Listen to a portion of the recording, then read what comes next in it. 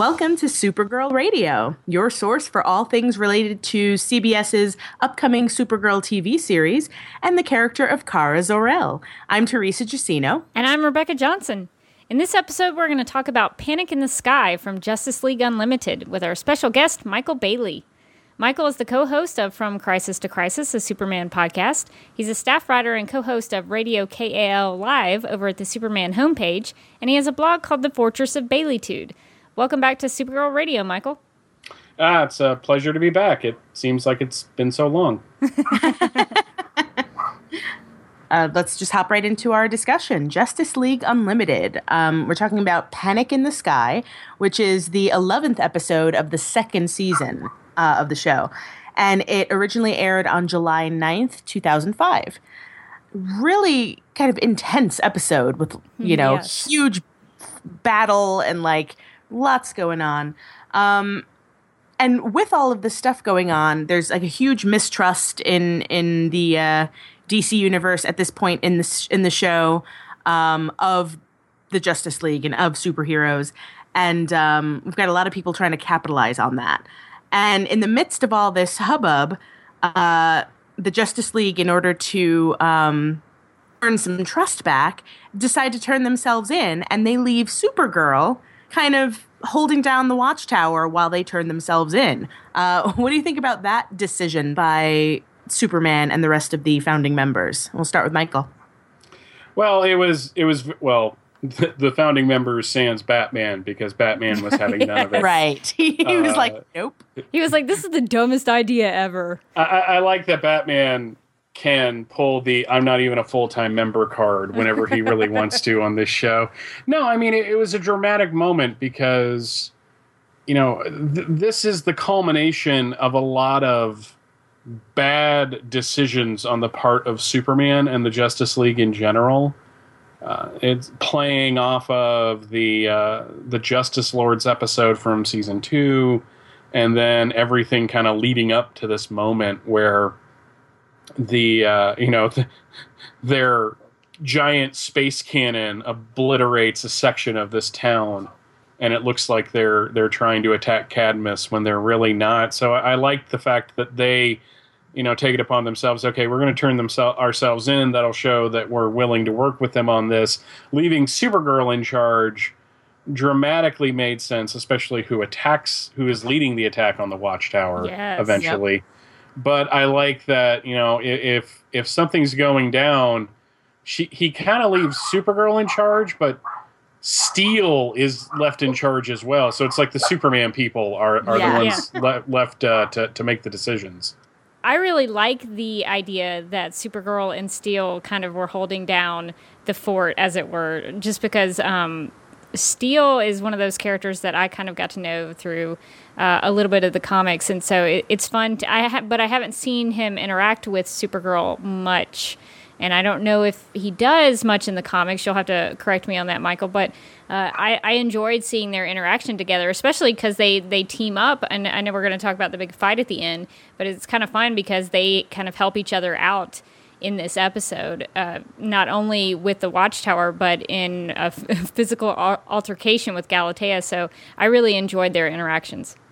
Yeah, I really love that Supergirl was kind of left in charge of stuff, because as the situation progresses and as they're being attacked, we get to really see a Supergirl with a strong leadership capacity in this episode.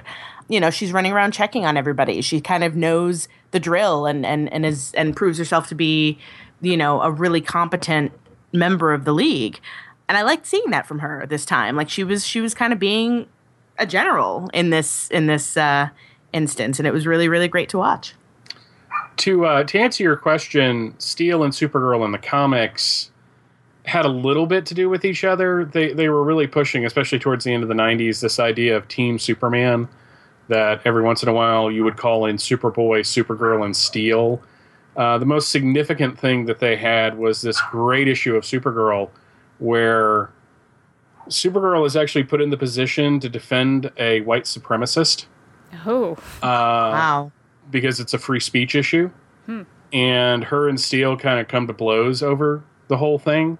It's one of the better issues Peter David That's wrote. really in that interesting. run. No, it's fantastic. It's like one of those things where it talks about a real world issue, and does it in a very mature, like realistic mature, not what some comics think of as mature these days, but a mature and level headed, and kind of putting it out there that even if you don't agree with somebody, they have a right to say it. And it has this ending that just makes you just kind of laugh, because it shows that, just because you're offended by this and you want this person to speak doesn't mean that that person doesn't have his detractors.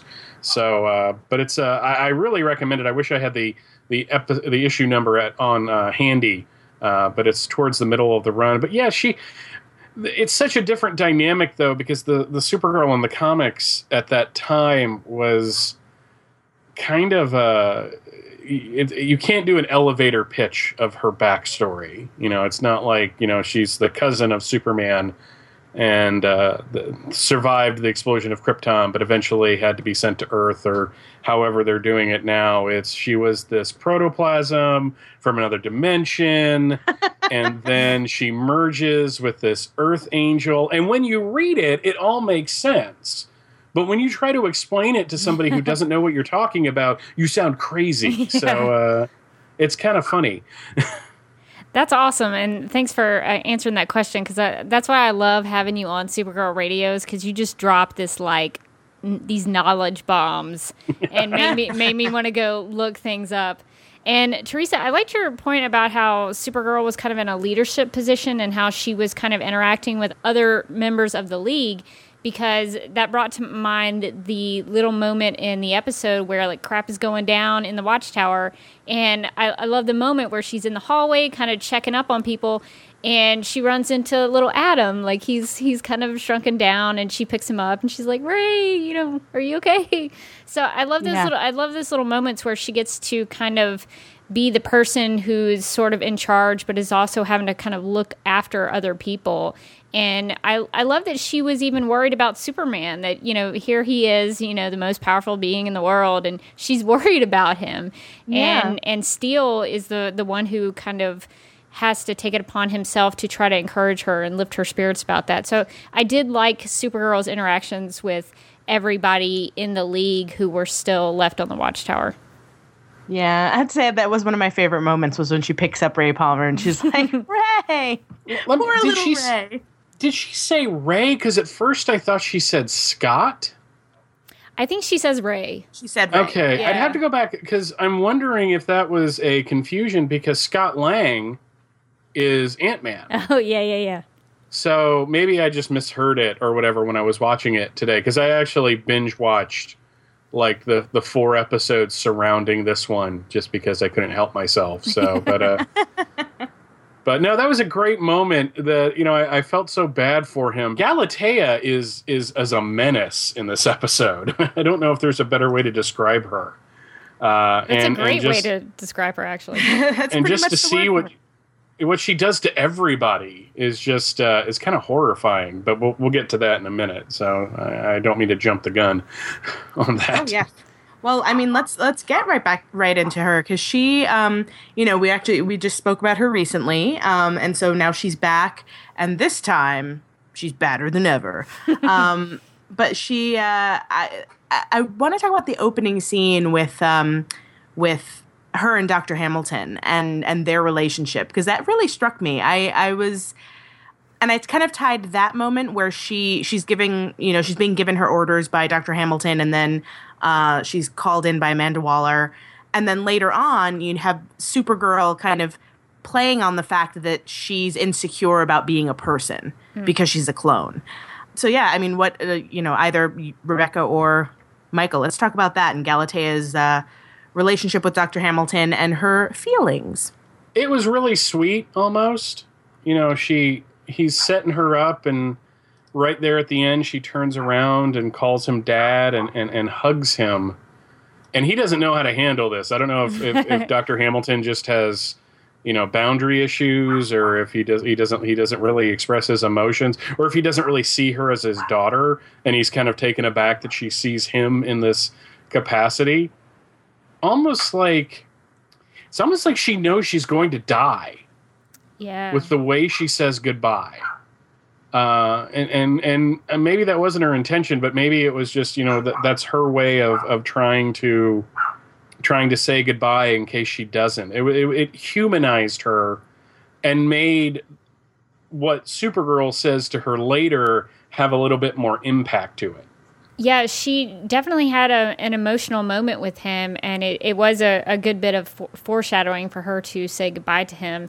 And what's interesting about that scene in terms of Galatea for me is that there is that contrast where she has this emotional moment with her daddy, but then she's also like really super cocky about her abilities. What struck me about that scene is like she's talking about Supergirl and she's like, I'm better than she ever was. And she's like rubbing it in about her abilities and how she doesn't even think kryptonite can hurt her anymore. And I was like, wow, something is going to happen to her because she is... Anyone who gets that full of themselves, they're due for being taken down a couple of pegs. Yeah, what does it say? What is it they say? Like, the pride comes before a fall or something like that. So, yeah, she definitely had these two different aspects of her character that she was really cocky and sure of herself, but at the same time, she was sort of naive and kind of insecure. So that was a good scene just for her in that one aspect. And I do love the line where she says, boredom is my kryptonite, when he's trying to get that like communication device in her head. Yeah. That was really great and really snarky, and I kind of love it. Yeah, because she's like, well, kryptonite is my kryptonite too. Kryptonite, but you know what I mean. Yeah. Like, basically, I'm bored. And I'm always fascinated by stories like this in sci-fi in general, or in any kind of genre stuff where you have either a clone or an AI talking about how, or, examining how human they are, or how many, what their rights are, what their rights would be. And I actually thought I mean, obviously they're in a fight, Supergirl has no, great feeling for Galatea at all. But I also was kind of surprised that she went there. I mean, in part it was self-defense, but it's interesting that she did harp on the fact that, Galatea wasn't human, because it seems like the kind of thing where in another situation, like if there were a clone that were suffering, if there were a clone that were, whatever, going through something where she had to help them and save them, she would fight for that individual as an individual and as a person. I mean, I don't know. I could be totally wrong, and maybe Supergirl really just does see her as an it rather than the she. I think it was more psychological warfare at that point. Galatea has her so outclassed fighting-wise. I don't know if she's necessarily more powerful than her at this point, but she definitely had the advantage in training and in just ruthlessness in this episode. I mean, let's skip back a second to her essentially trying to kill Steel. I mean, she did not hold back. No. And when we see him finally, his armor's in tatters, and she just throws him to the ground, and I'm like, what is protecting him at this point? Yeah. How is he... And he tries to get his get back, but she, slams him down again. So, obviously... she's going, she's out for blood. And the only way Supergirl could even try to get a chink in that armor is to kind of peck away at her emotionally and hitting on those things that she already knows is kind of a hang-up for Galatea. And that gave her the distraction to hit her with the mighty tube of electricity. Yeah. Which was just... Oh, go ahead. Oh, no, I was going to say, which the fact that she does do that kind of shows just how human she knows Galatea is, because she's playing on the insecurities. She's playing on the fears and all of that stuff that is there.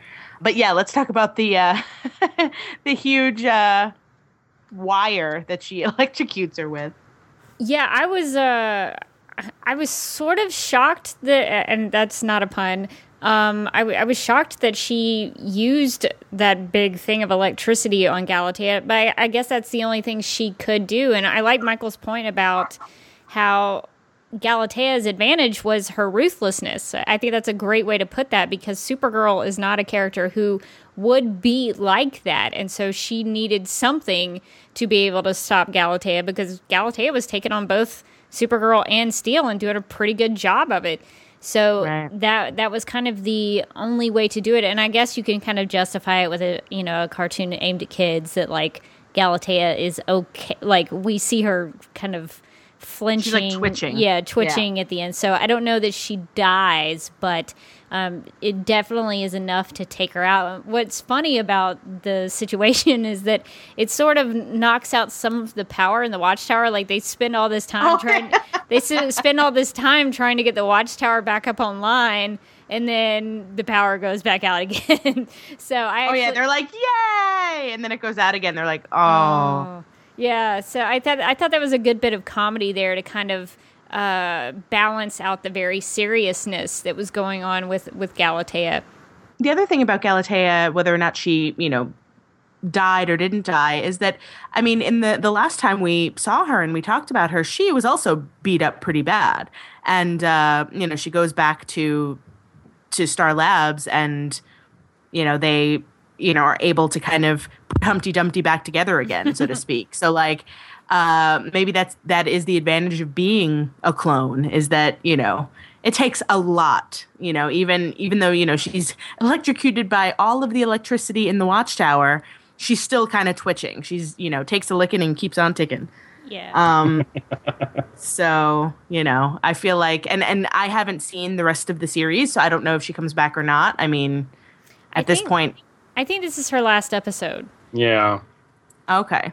So it isn't, whether or not she's actually dead, the fact is she is out of commission, not coming back. Yeah, she's no longer a threat. Yeah, she's no longer a threat. And what I thought was really interesting is that, of course, Amanda Waller is kind of all up in this business. She's the one who is sending Galatea up into the Watchtower to cause all this chaos.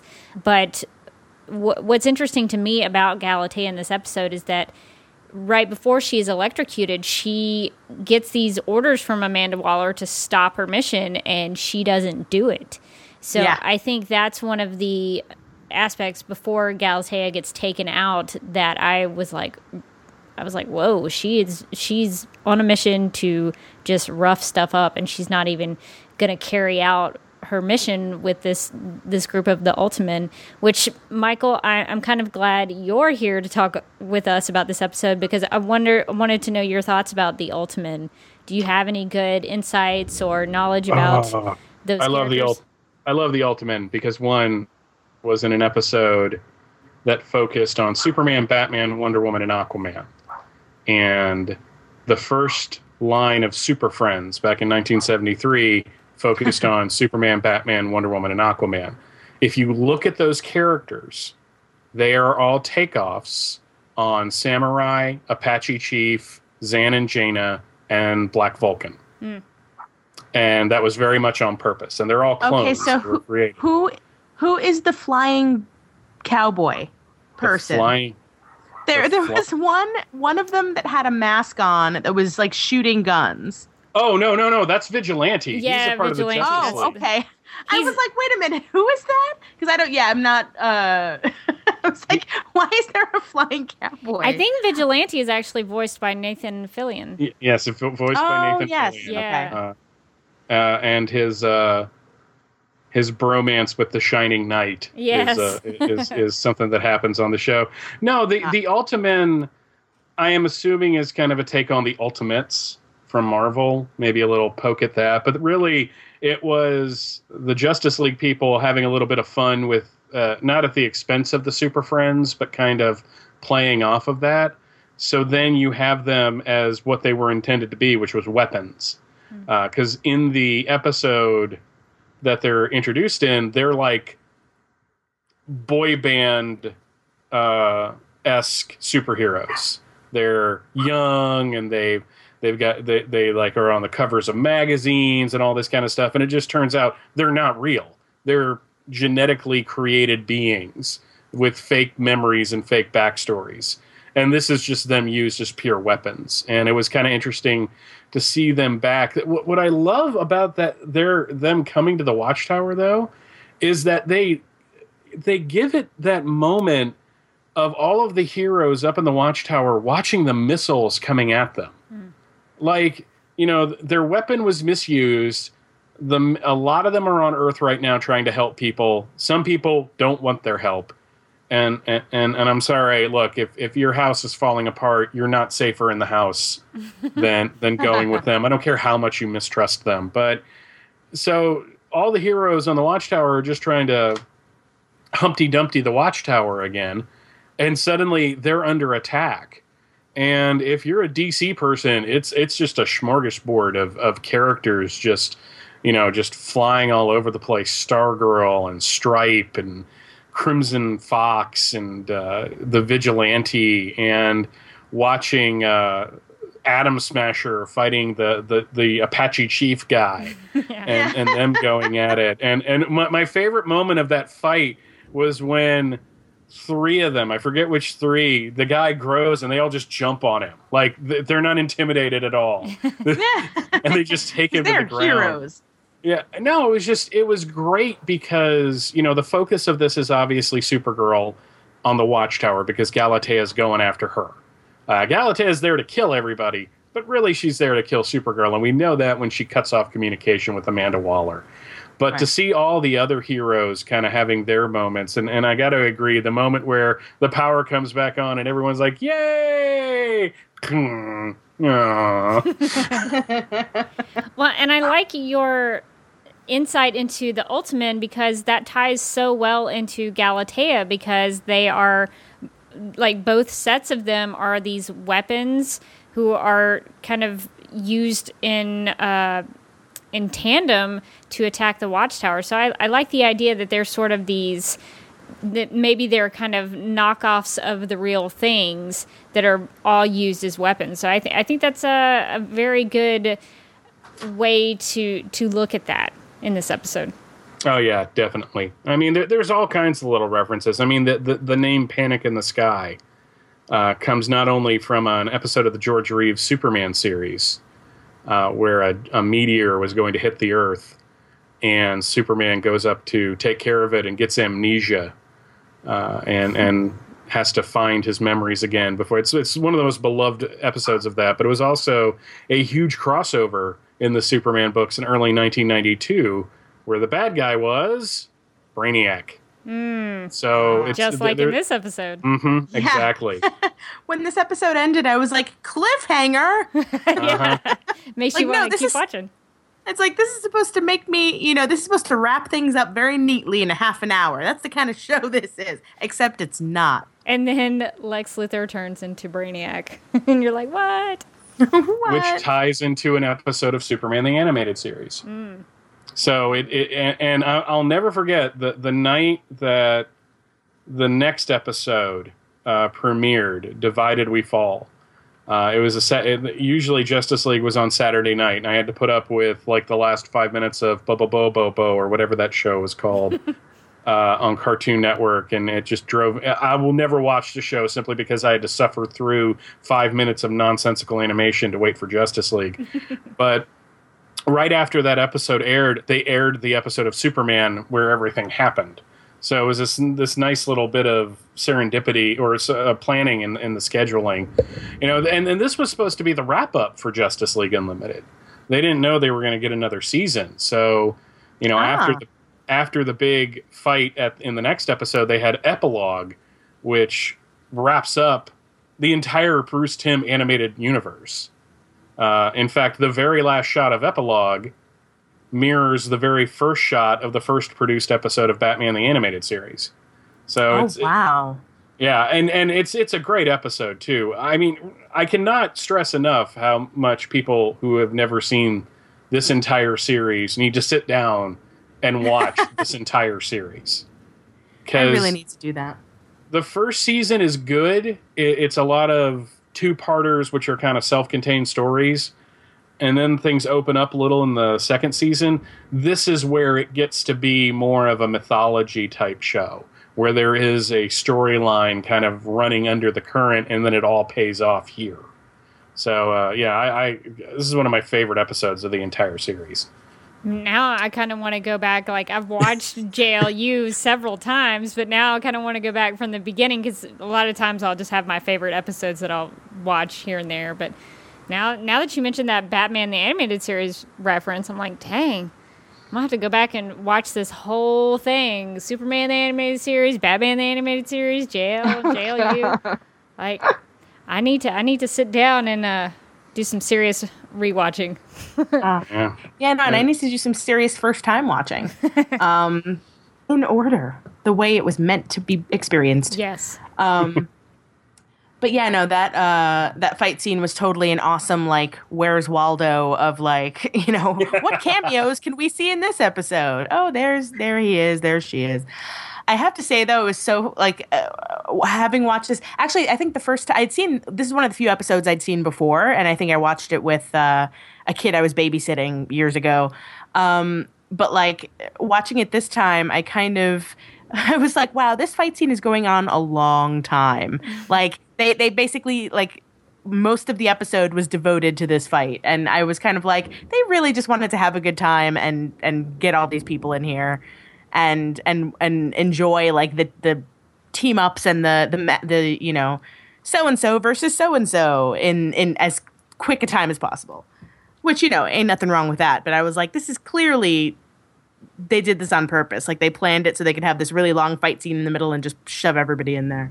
Yeah, and they, from what I can remember, they would do that quite a bit on Justice League Unlimited, where, like, you would have something going on, and then you would get all of these characters that you're like, who is that? Who is that? What is happening here? Like, I'm all the time, like, having to, like, really study who is in the scene to try to figure out who they are, because it's a good educational program to learn about DC characters, for sure. Well, the fun part is in the final episode, where there's basically a curtain call, and all of the characters come running towards the screen. They're placed in a very specific order. All the JSA characters are together.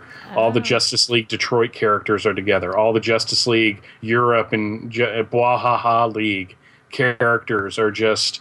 They're all placed together very specifically. So it's the love that was put into this show and everything that it did for the DC universe, for a new audience. I mean, this is... I hear a lot now on podcasts of hearing hosts say, well, my first experience with such and such character was watching them on Justice League, and how important this show was, and how unfortunate it was that Cartoon Network really didn't support it as much as it did. It kept delaying episodes, and it would only order a certain at a time. And then, you know, it just got really annoying to the point where I was just glad when it was released on DVD, because now I can just sit and watch the whole thing and then get really sad and then go back and start again. Like a snake eating its own tail almost. Oh. Well, and you know, it's supposed to come out on Blu-ray now.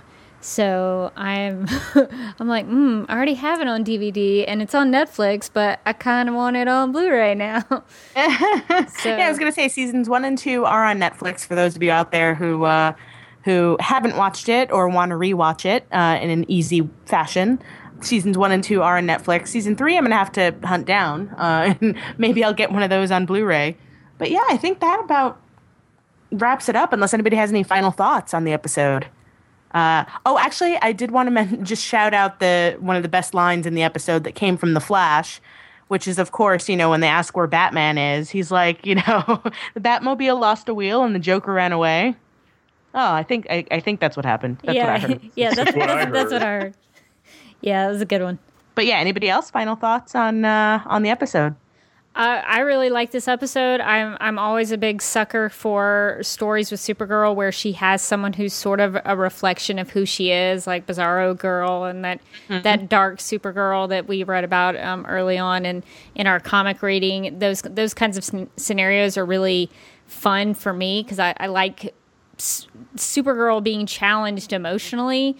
It's fun to see her fighting and, you know, punching people and you get a lot of that in this episode, but I really like the moments where she is actually having to face herself in a way, and this was a really, really good one for both of those ideals of the character and both of those, that contrast. So I highly recommend this episode.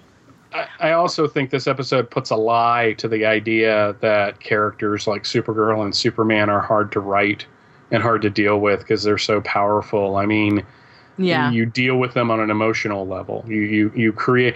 It's a stupid thing, anyways. It's like I can't deal with this. I'm a writer and I create things out of whole cloth, but I can't come up with a new character that's powerful. I mean, it just makes no sense to me. But at the same time, Supergirl won this fight at the very end with kind of a sucker punch. I mean, yeah. If we're really going to be honest about it, she got beaten down. I mean, she got a couple shots in, but it was Galatea's fight until the very end. Oh yeah. And the reason why that worked is because one, she ends up winning, but two, she wins on all levels, not just physically, but she wins the argument between the two of them. And it's a nice finish to that storyline that was dropped the previous season. So it's such a great lead up to a season finale, and it had such the cliffhanger ending of Brainiac Luthor, and hearing Corey Burton's voice and realizing that this just got a lot worse. It's just there's nothing wrong with this episode. Nothing. Yeah, no, it was really well done. And it's interesting, as you were talking about Supergirl kind of winning with a sucker punch.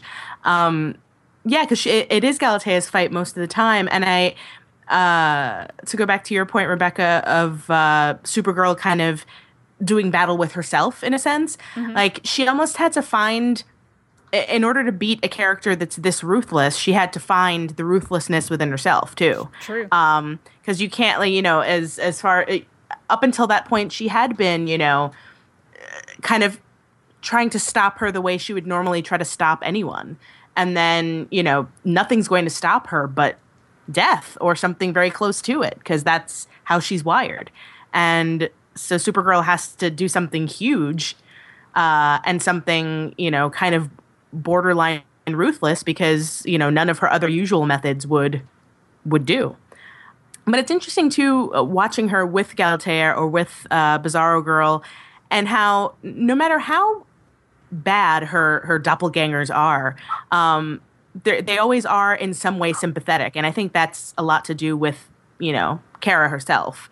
Because they're always some kind of version of her. And so even at their most violent or their most, ruthless or whatever, there's always that underlying Kara in there somewhere that you're rooting for, which I also think is really interesting, because you're always kind of watching Supergirl, even if it's the through the looking glass version of her, and I like that a lot. That's a great point. And big shout out to Nicole Tom for being able to channel her inner villainous in these episodes with Galatea, because you get her as Supergirl, but you also get her as Galatea, and you can really tell a difference between the two characters, even though it's done by the same voice actress. So I was really impressed with how she was able to have those two sides of her be very distinct. Yeah, I didn't realize it was the same person doing the voice until after the fact. Oh, yeah. When I was looking at IMDb, I was like, oh yeah. So definitely props to Nicole Tom, because two totally different characters that were great on screen together. So thank you for that. Well, that wraps up our discussion on Justice League Unlimited's Panic in the Sky. Thank you again so much, Michael, for joining us. Like Rebecca said, we love having you here because of all the knowledge you can drop. Where can people find you on the internet? Viewsfromthelongbox.com, which is the home of my my regular podcast, Views from the Long Box, where I talk about just about whatever comic book thing is popping into my head at the moment. Fortress of Baileytude is my Superman blog, because Superman needed a blog, apparently. It's not like there's like 15 sites out there dedicated to the guy. But that's where I talk about my love of Superman, and it's also the second home to From Crisis to Crisis, a Superman podcast, where Jeffrey Taylor and I are going through the post-crisis adventures of Superman one half month at a time. And just remember, folks, every Monday night, or just about every Monday night, at 10:30 Eastern Standard Time, you can tune into Radio KAL Live and listen to Steve Eunice, who is the webmaster of the Superman homepage, and I talk about the latest in the world of Superman.